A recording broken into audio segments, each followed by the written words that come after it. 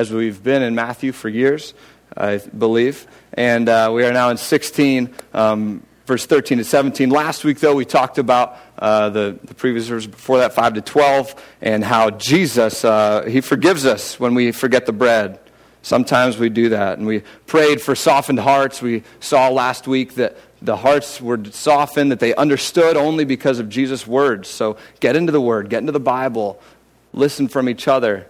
Hear God's voice. That will soften your heart. You'll understand things better. And we were also warned and cautioned of the leaven of the Pharisees, which was self-righteousness, not to get caught up in self-righteousness. We were warned of the Sadducees, not to get caught up in their belief pattern, which is that there's no afterlife, so live it up right now, everything that you can do. Those are warnings that Jesus gave us. Like leaven, like yeast and dough, it rises and it permeates throughout your life, and you're challenged with that every day, especially in Cleveland. You're always going to be challenged with self-righteousness and living for the now rather than living for Jesus. And so we were warned of those things last week. This week we're going to go to the next 5 verses and see Peter here confessing Jesus is the Christ. Matthew 16, 13 to 17. We'll bring it up on the screen, or you can find it in your Bible. Please stand to read the Word of God. We stand at Gateway downtown for a couple reasons. One, it's a sign of God moving in and through us. And 2, these are God's holy words. They're important. And so we stand in reverence of them.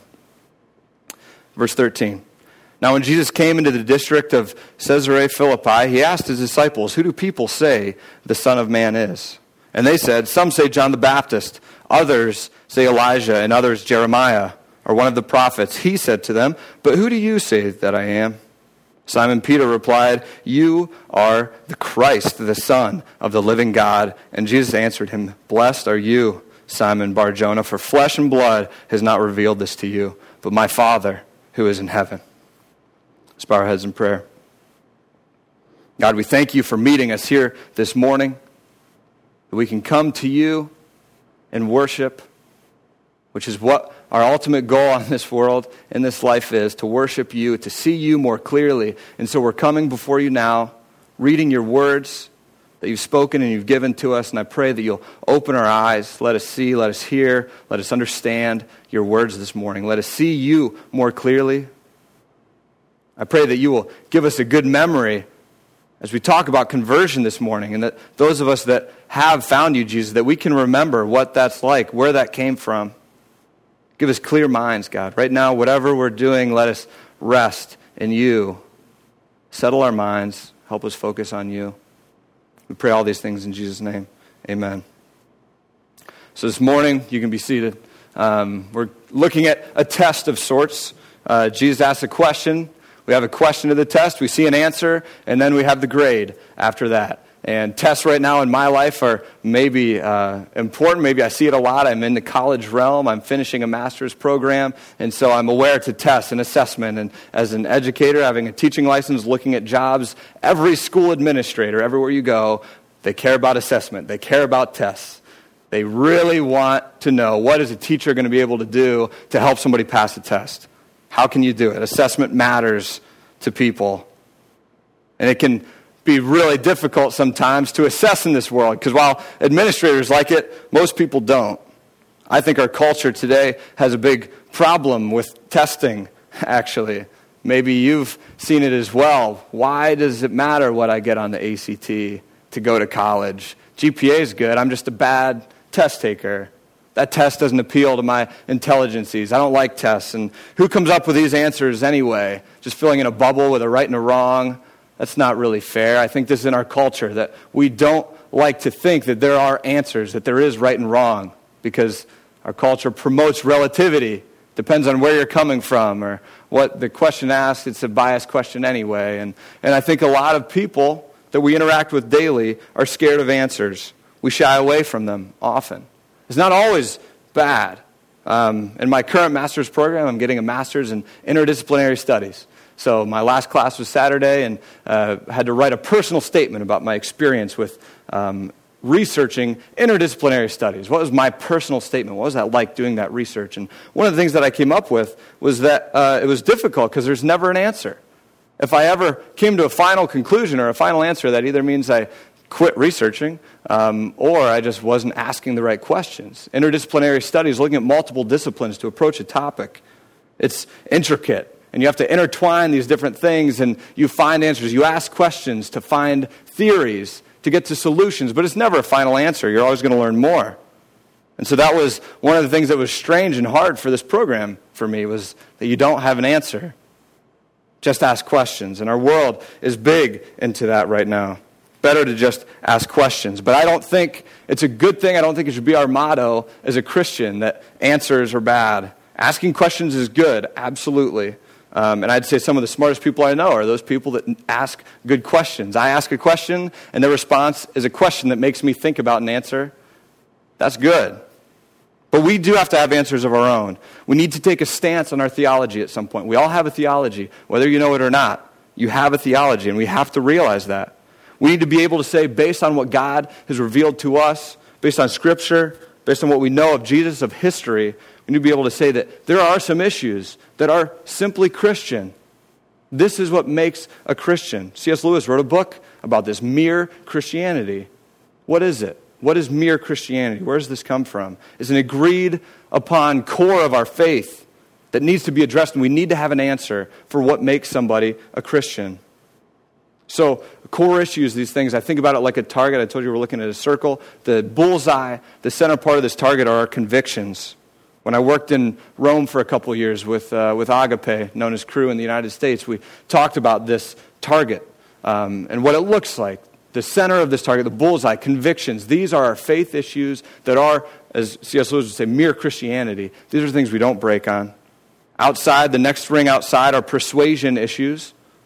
And then the next one outside that are opinion issues. The opinion issues are the ones centered on, again, this is our faith, how we look at our faith with a target.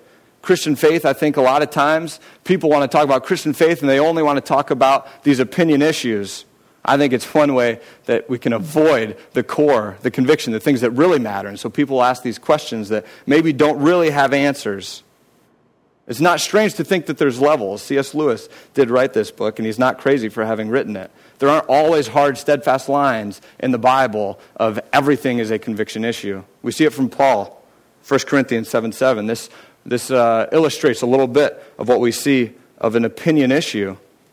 Paul says in 7:7, he's writing to the church of Corinth, writing about marriage. And he says, I wish that all were as I myself am. But each has his own gift from God, one of one kind and one of another. What was he? He says, I wish they were as I myself am, single. He wished that everybody were single. But Peter obviously didn't. Peter had a mother-in-law. He was married. So is Peter wrong and Paul right here for saying that everybody should be single? No. He thought it would be a good thing. But he even says in the verses before, it's a concession. It's not a command. It's not for everybody. And so God calls you to a certain thing, and you should follow it. But that is not going to decide your salvation. If God calls you to singleness and you're single and you have the gift of singleness, great. If he calls you to marriage and you are married and you have the gift of marriage, great. But that would be an opinion issue. Because it's not right or wrong. It's what God's telling you. Some other opinion issues would include when Jesus will return. We can't necessarily know. That is not affecting our salvation. That's not affecting our sanctification. Our walk with Christ. What Bible translation is the best one to use? We use the ESV. That's the best one. I'll tell you that right now. Tim Keller uses it. It's obviously the best. Well, not necessarily. Maybe you like it. I mean, as long as it's still the Word of God, that's good. I heard heretic out there. Uh-oh. I might not be up here next week. Another one I would say is time travel. Is time travel possible? We saw it in the Bible. So can it happen? We could talk about that all day and not have an answer. It's an opinion issue. We get one step closer to the bullseye. We're looking at persuasion issues. Again, from Paul, Romans 14:5. One person esteems one day as better than another, while another esteems all days alike. Each one should be fully convinced in his own mind. So the idea of being fully convinced in your own mind only comes from God. It comes from attaining more knowledge about God and who he is. So people that esteem days differently won't be approached, okay, when you first find your faith. Those people that are thinking about how to approach a day, one for God, one not, When you come to faith, that's not something you're thinking about at the time. It comes as you walk in your faith. Persuasion issues are sanctification, what God is calling us to. Sanctification or becoming like Christ. This is our walk with God. It should constantly be growing. If we're not growing, if we're not becoming more like Christ, we're going backwards. We're becoming less. It's one or the other. You're not just staying the same. And so the answers come from being fully convinced in your own mind. This comes from Scripture and our walk with Christ, our walk with Jesus. These are persuasion issues. The differences in persuasion issues should not separate you from fellowship with other believers. Paul continues in 13 and 14, "Therefore, let us not pass judgment on one another any longer, but rather decide never to put a stumbling block or hindrance in the way of a brother. I know and am persuaded in the Lord Jesus that nothing is unclean in itself, but it is unclean for anyone who thinks it's unclean." So the persuasion issue is different than the opinion. Opinion, we don't necessarily know the answer, and maybe we can't, but persuasion issues we can take a stand on, and we need to take a stand on it as God is leading us. But if God is leading somebody else not to that, we shouldn't cut our relationship with them. Some other issues other than esteeming one day higher than another, I would say would maybe be millennial views. Maybe the way that we pray. There's all sorts of different kinds of prayer. Praying out loud, Korean-style prayer, praying silently. If God is telling you to pray out loud, then you should probably do it. But you shouldn't cut your relationship with somebody else that prays silently if God isn't telling them to pray out loud. That isn't affecting your salvation. Now, that might be affecting your sanctification. Maybe God wants you to get out of your comfort zone and pray out loud with other believers. But that's not going to affect your salvation. There's a difference here. Salvation, that's the next issue, the core, the middle of this target, the conviction issues, these essential issues to our salvation. I'll draw a hard line with my answers to this. And I'll challenge people that don't agree with it on whether or not they're a Christian. If they say they're a Christian, but they don't believe in these core conviction issues, then I'd question it. If they don't believe in the mere Christianity of what we see. Paul deals with this. Galatians 2, 11 to 16. The I here is Paul. But when Cephas came to Antioch, Paul, opposed him face to face because he stood condemned. For before certain men came from James, he was eating with the Gentiles. But when they came, he drew back and separated himself, fearing the circumcision party.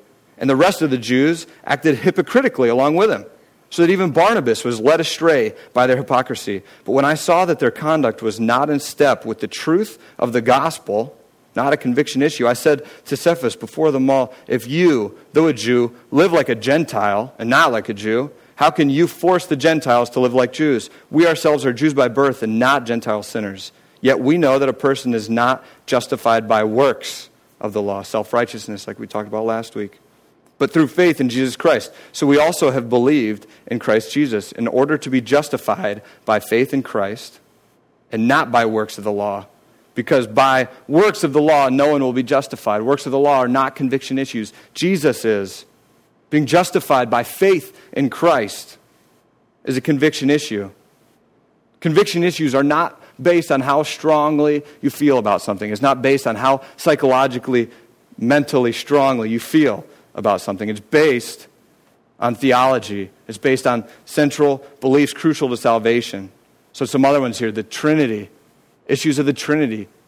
Triune God, the Father, the Son, the Holy Spirit, as God, one triune God. That matters. It's a big deal. Go to Brian's growth group. You'll learn why it's a big deal and why if you're a little bit off, that's way worse than being way off. We need the core. What is the Trinity? The Bible is the spoken word of God. This is a conviction issue. If people aren't going to believe the Bible, it's not very many steps away before they don't believe that Jesus is the Christ. Before self-righteousness becomes a gospel. That's bad. And finally, who Jesus really is. That's the conviction issue. This is the one that we see today, the most important question that we can have. This is our test that we're taking. The text is presenting us this morning with this conviction issue. It's so strong, this conviction issue. It's something that we need to be willing to sacrifice for. Sacrifice your life. We live in America, so you're probably not going to have your life at risk, but sacrifice your pride. Maybe your reputation. People don't always like people that like Jesus, so maybe you'll lose a friend or two. We have to be willing to do that for these issues. Jesus and his disciples, verse 13 here, in Philippi. This is the boundaries of northern Israel. Again, it's Jewish territory. Maybe it's kind of the northernmost part here of the ancient Israel, and it's pretty much pagan territory that they're in. They're in a land that is not believing in God or trying to follow tradition anyway. And he's getting away from people with the disciples. It's hard. He's always around people. And so he gets away. And so here we are in a pagan land, and we're getting the crux that I said last week of Matthew. Maybe the biggest part, the turning point in this book. Up to this point, we've seen Peter mentioned time and time again. He steps up a lot, and a lot of times he looks stupid. But we see Peter always stepping up in different ways, speaking up, walking out on water, doing some things. And so why is this big? Why are these following verses important? Well, we're looking at the test here. Peter gives the answer. So the test has three parts. There's the question, there's the answer, and then there's the grade, the response. So we'll look at those. The question that Jesus asks is the conviction issue. It's the core to your salvation. This question is for everybody here this morning. Whether you're sitting here right now, a born-again disciple of Jesus, or an atheist out to disprove God's existence, it doesn't matter what you are. This question matters to you. It's significant no matter what. Who is Jesus? We all have to face this answer. And everybody's life, whether they realize it or not, is based around this answer and what you say of who Jesus is. What you make of the history that we've been given of Jesus dying, being raised from the dead, ascending to heaven. What does it mean that he ascended except that he descended? All these things matter. This is history. What do we make then of Jesus and what he said? So the disciples are asked to speak, first of all, on behalf of the common folk. Jesus asked them, verse 13, who do people say that the Son of Man is? Jesus wants to hear how the disciples are seeing him, if the disciples are picking up on what others say of him, seeing if they know the truth and if they can infer what other people think is not truth. And I'd say they did understand it based on their nuanced answer. It seems as though they do know that there's truth, there's a right, and there's a wrong. And you can tell because they say, verse 14, some say John the Baptist, others say Elijah, and others Jeremiah, or others one of the prophets. They realize that there's a truth, and so they're pointing out the answers, the options that aren't right. They're saying all these other things that people say that are wrong. And so I pray that you know the truth this morning, that you might know what other people think as well. That's good. It's good to know about other religions. It's good to seek and find. The truth is Christianity. I'm confident you'll land on it. If you are seeking, do it. And so you might know what other people think, but there is a target here. There's a right answer to the question. But what they said, John the Baptist, why did they say that? We saw that maybe a month or two ago, Matthew 14:2. Herod Antipas thought that Jesus was John reincarnate. Elijah, why did they say Elijah? Well, there were so many miracles being performed by Jesus that the only correlation people could make was to that of the prophet Elijah. Elijah performed a lot of miracles, caused the rain to cease for 3.5 years, called fire down from heaven that burned up the altar. He did cause it to rain. He had the prophecy Jezebel would be eaten by dogs. That came true. Old Testament's exciting. Called fire from heaven upon the first 50 soldiers, and again on the second 50, right after that in 2 Kings 2, 10 and 12.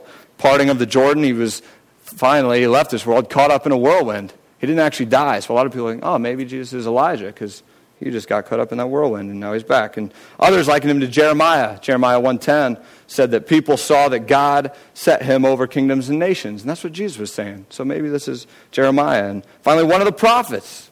Others said that. Other people thought they were respecting Jesus because prophets were thought highly of. They thought they were thinking well of Jesus by calling him one of the prophets.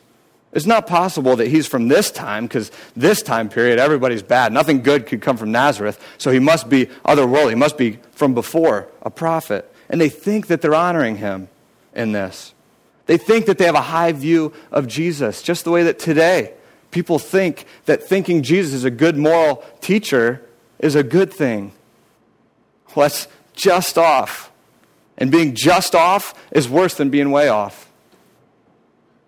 We see it differently here. So now the test, the question for you this morning, who do you say that I am? This question is even more important. We can all speak on behalf of others. But to speak on behalf of yourself Now you have to give your answer, what you believe, your conviction. It's not enough just to know what other people think. It's not enough to know what the interim teacher preacher up front at Gateway downtown thinks. You need to know for yourself what you think. So Jesus is asking you this morning, what do you say? Who do you say that Jesus is? He's waiting for your answer. Your answer should be pretty good, I would say, especially if you've grown up in church. If you've been coming here for a while, you probably should know the answer, and that's completely fair. It's fair that the longer you have known Jesus, the longer you've been converted and following the Lord, that you would know an answer, maybe better than somebody else. That you would understand Jesus more. Like I said, we should always be growing in our faith and our knowledge of Jesus. So it's fair for him to ask the disciples, yes, the others think that, but you, disciples, you have seen me, you've walked with me. What do you think? That's a big deal. So this is the test question. The second part, the answer. What do they answer? We see Peter, as usual, stepping up to the plate here. He's not actually better than any of the other disciples, but he is speaking on behalf of the group. It happens a lot. The crux, the turning point of this chapter, it is short, but it's completely true and it's significant. What does Peter say in response? The answer. You are the Christ, the Son of the living God. Christ means the anointed one. And he says that's who you are, Jesus. You're the Son of the living God. That's exciting. That is the most important thing that we've seen in this book so far. I know we're not a vocal church. I was just talking to some people this morning. The church I grew up in was full of hallelujahs, amens, come ons, and let's goes. It happened all the time. I grew up like that. And right there, the Son of the living God, that would have been all four. I would have gotten a let's go, a come on, a hallelujah. They all would have been there. Amen. There it is. It's big. But we don't always see this. This is a bigger deal than the bread that was multiplied to feed the thousands. It's a bigger deal than the fish that were multiplied. This is a bigger deal than walking on water. Those signs are cool. They're great. And we can get excited seeing them. And we can think, wow, Jesus, look at what you did.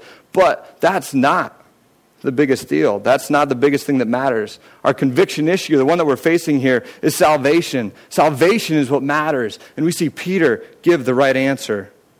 It's not enough just to think highly of Jesus or see him as a prophet. That's not who he was. I worked with a lot of refugees when I was in Rome, from the Middle East mainly, also from North Africa a little bit.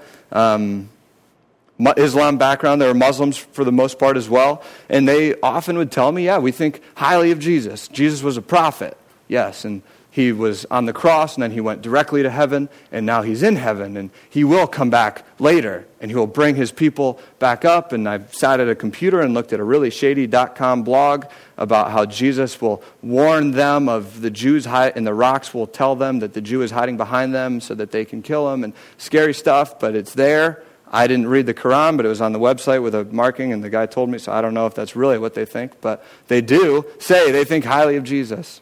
He's a prophet. Yes, he's good. But they're missing the point that he died. It's real.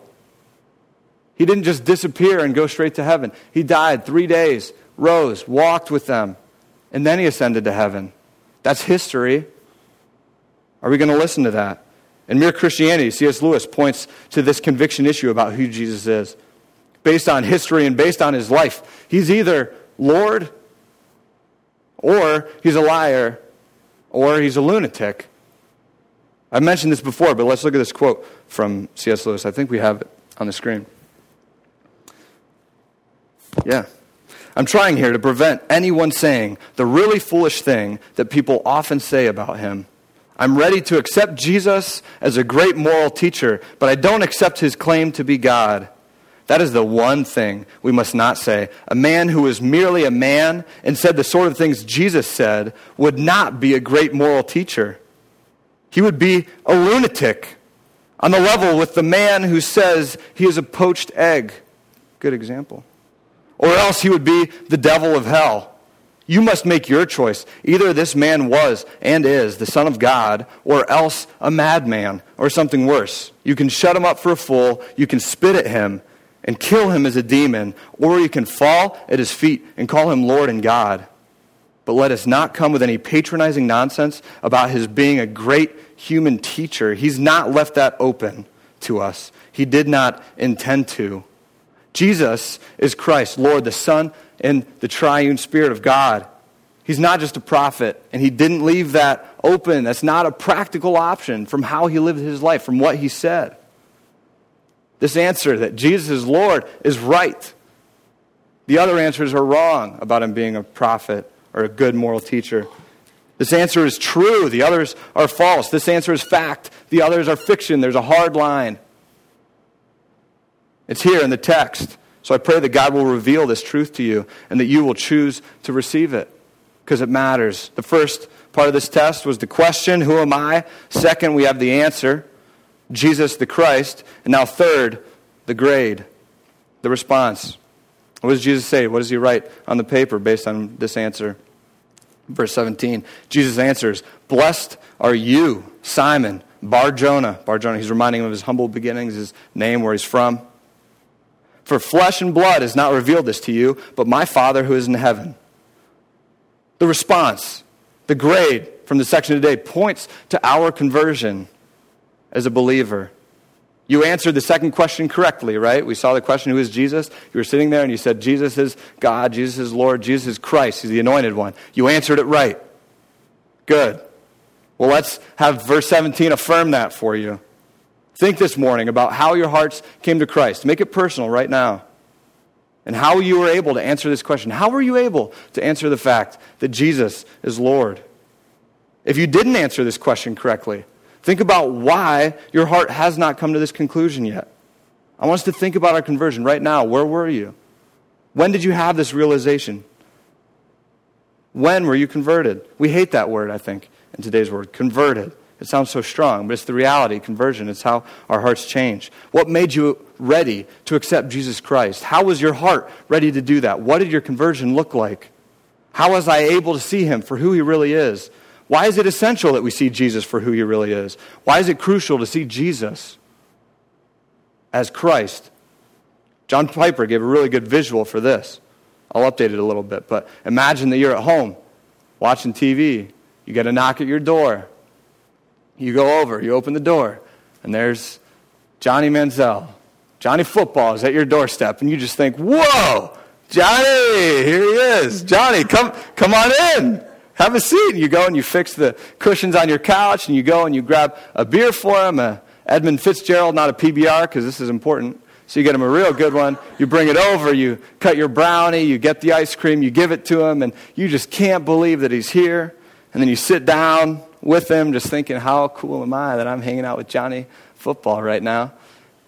And then he asks, what are you making this such a big deal for? And that was when you looked, and you realized, oh, that's not Johnny Football. And so you say, oh, I'm sorry, I thought you were somebody else. Well, what did you just do to that guest? You completely embarrassed him. You insulted him. Oh, I didn't mean to do all that for you. I thought you were somebody else. Well, that's what we do when we receive Christ, if we don't really know who he is. That's not a good thing. When we have no idea who Jesus is, we're not honoring Jesus that way. Jesus is not being honored by our ignorance of who he is. It's not good. In order to receive Christ in a way that brings glory to him and in a way that saves you, you need to recognize him for who he really is. Jesus calls Peter blessed here because he recognized Christ for who he really is. So what happened to Peter that made him ready to see Jesus? First of all, we see two things in verse 17. Jesus invalidates something. He invalidates flesh and blood. And secondly, he validates something. So in invalidating, what he's invalidating, verse 17, that Peter came to recognize Jesus as Christ. He's invalidating that happened through flesh and blood. What does that mean? We don't talk about flesh and blood very often outside of MMA. So it appears 4 other times in the Greek in the New Testament. Let's look at what they are. 1 Corinthians 15:50. I tell you this, brothers, flesh and blood cannot inherit the kingdom of God, nor does the perishable inherit the imperishable. So flesh and blood doesn't inherit the kingdom of God, supernatural, spiritual, flesh and blood, physical, perishable. Ephesians 6:12, we do not wrestle against flesh and blood, but against the rulers, against the authorities, against the cosmic powers over this present darkness, against the spiritual forces of evil in the heavenly places. So flesh and blood is the opposite of the spiritual forces. Again, it's physical. Hebrews 2:14. Since therefore the children share in flesh and blood, he himself likewise partook of the same things, that through death he might destroy the one who has the power of death, that is, the devil.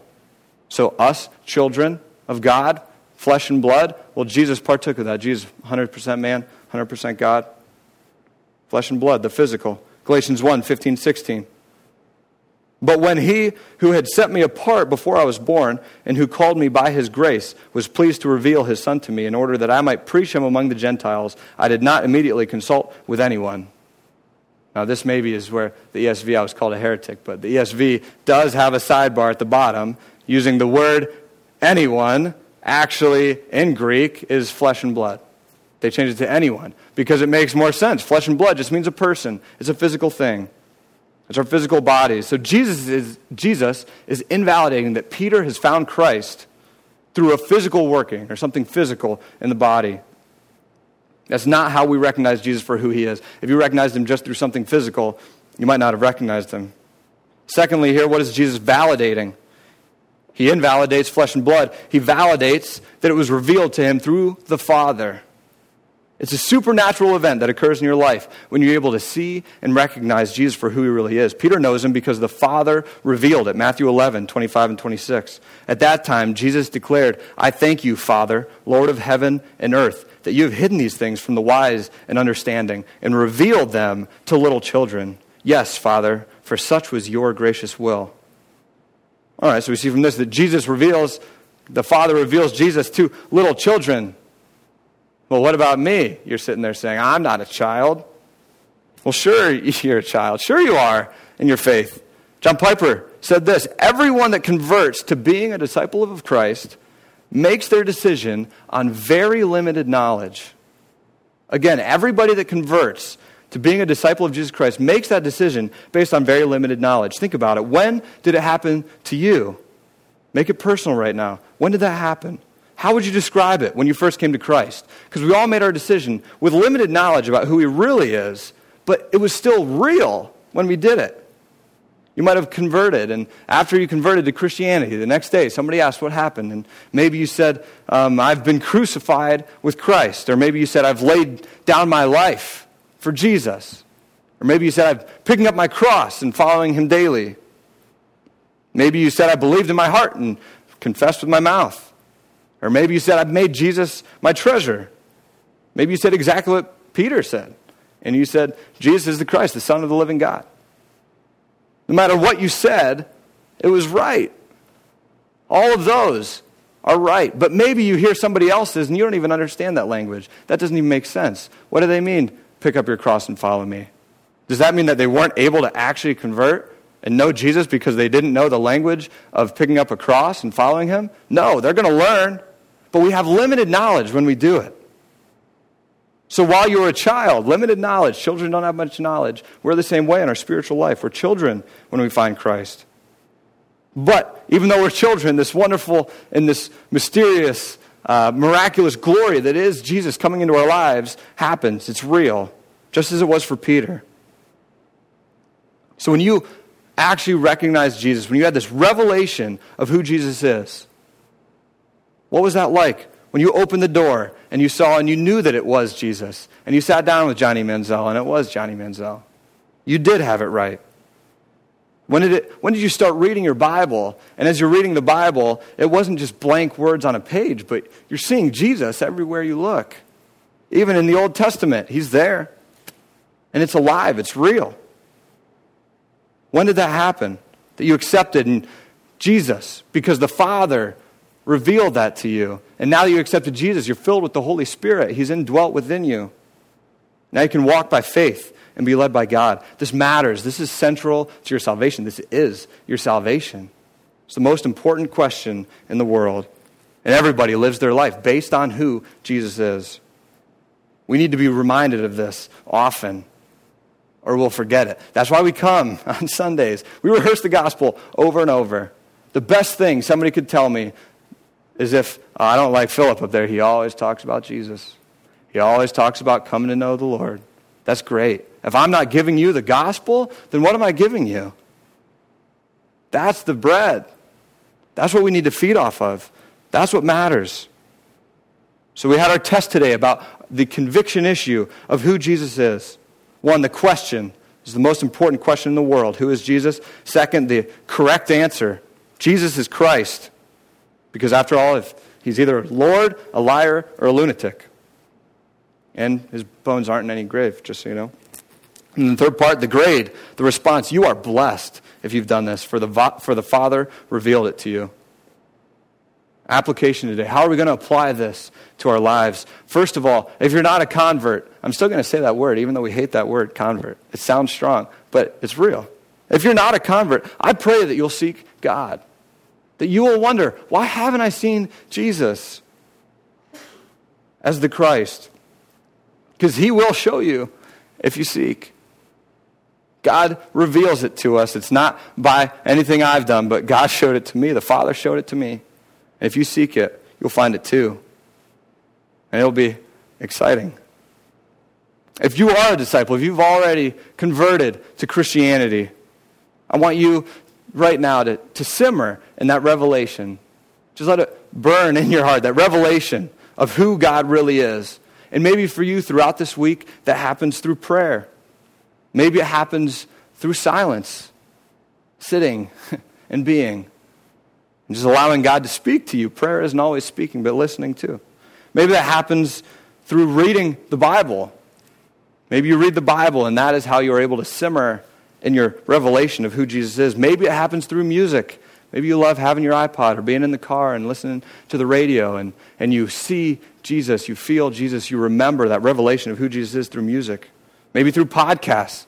Some of us don't like music. We listen to podcasts instead. Maybe that's how we can simmer in this revelation. Maybe it happens through fellowship and community with one another. Maybe it happens through communion, through baptism. That's why we have communion. That's why we get baptized, to simmer in this, to let everybody know that we will simmer in this revelation for the rest of our lives. And maybe it's all of these things, but I want you to be conscious of what Jesus has done for you this week, if you are a disciple already. And finally, the last point of application. I don't want to leave you without this challenge. Just one person, every one of you. And this is strange because it's summer, it's wedding season. A lot of people aren't here that are usually here. So a lot of you are new, and I don't even know you. But here's your challenge. All of you. One person. I don't care if you're a believer. I don't care if you're an atheist. Whatever you are right now, I want your challenge this week to ask somebody who they think Jesus is. Doesn't matter where you come from. Ask somebody. Just see what they say. I would love to know how somebody answers that question. Somebody in Cleveland this week, each one of us, ask one person. I can't follow up with each of you. So I pray that this will stay in your heart and in your mind, that you will think about it. Ask somebody, preferably somebody that you already have a relationship with, right? I mean, this is evangelism. Whoa, there's another word we all hate. Evangelism. Okay. Enough of that, church. They do that evangelism. Evangelism, why wouldn't you talk about Jesus? It's who we are. So somebody that you know, not just a stranger, somebody that you know, maybe you work with, go to school with, somebody that you know that you don't know their stance. Just ask them, who is Jesus? You might be encouraged. It might be really encouraging for you to hear somebody's answer. You might get really confused as to why you asked them because you realize you don't have the answers. Well, that's okay too. You can say, I'll read the Bible and find that answer. That's a good question. I never thought about that. And it'll solidify your theology. It'll solidify your knowledge of Jesus. Maybe you'll get punched in the face. I doubt it. But I definitely know some people that are hostile towards Christians. And if you're an atheist and you ask the question, get punched in the face, then it really stinks. But that could happen too. But when is the last time that you actually shared your faith? I mean, I thought about this the other day. When is the last time I actually shared my faith? When's the last time I just at least gossiped the gospel, just talked about Jesus with somebody? Didn't give a whole presentation and by the end say, all right, make your choice. But I at least talked about the truth of the gospel and what we talked about at church. I mean, I'm the interim teacher preacher, so I do that every day with 20 people. No, Not at all. It's a struggle for me. It's hard. It's not easy. But I challenge you to do that this week. Again, this is what we have with the Holy Spirit. Act in faith and leave the results up to God. That's Holy Spirit living. Acting in faith and leaving the results up to God. That's the last challenge, last application for the day. Let's pray. God, thank you for revealing yourself this morning. Whether we've converted a long time ago and we have been encouraged through this, or whether we have no idea who you are and we still don't know, I thank you that you're after us, God. You're always seeking us. We just have to reach out to you. Yes, for our salvation, but also for our sanctification. And so I pray that that will continue in us, this process. That is not the end to recognize you at our doorstep, but it's important to continue growing in our knowledge of who you are. We want to know you better, and we want others that we know and love to know you as well. Help us this week, God, to love you, to live in community, and to serve the city. All three. We want these things to happen. Help us solidify our conviction issues this week and know where the hard, steadfast line is, and let us make it a reality in our lives so that we constantly speak the truth of who you are, of what Christianity is.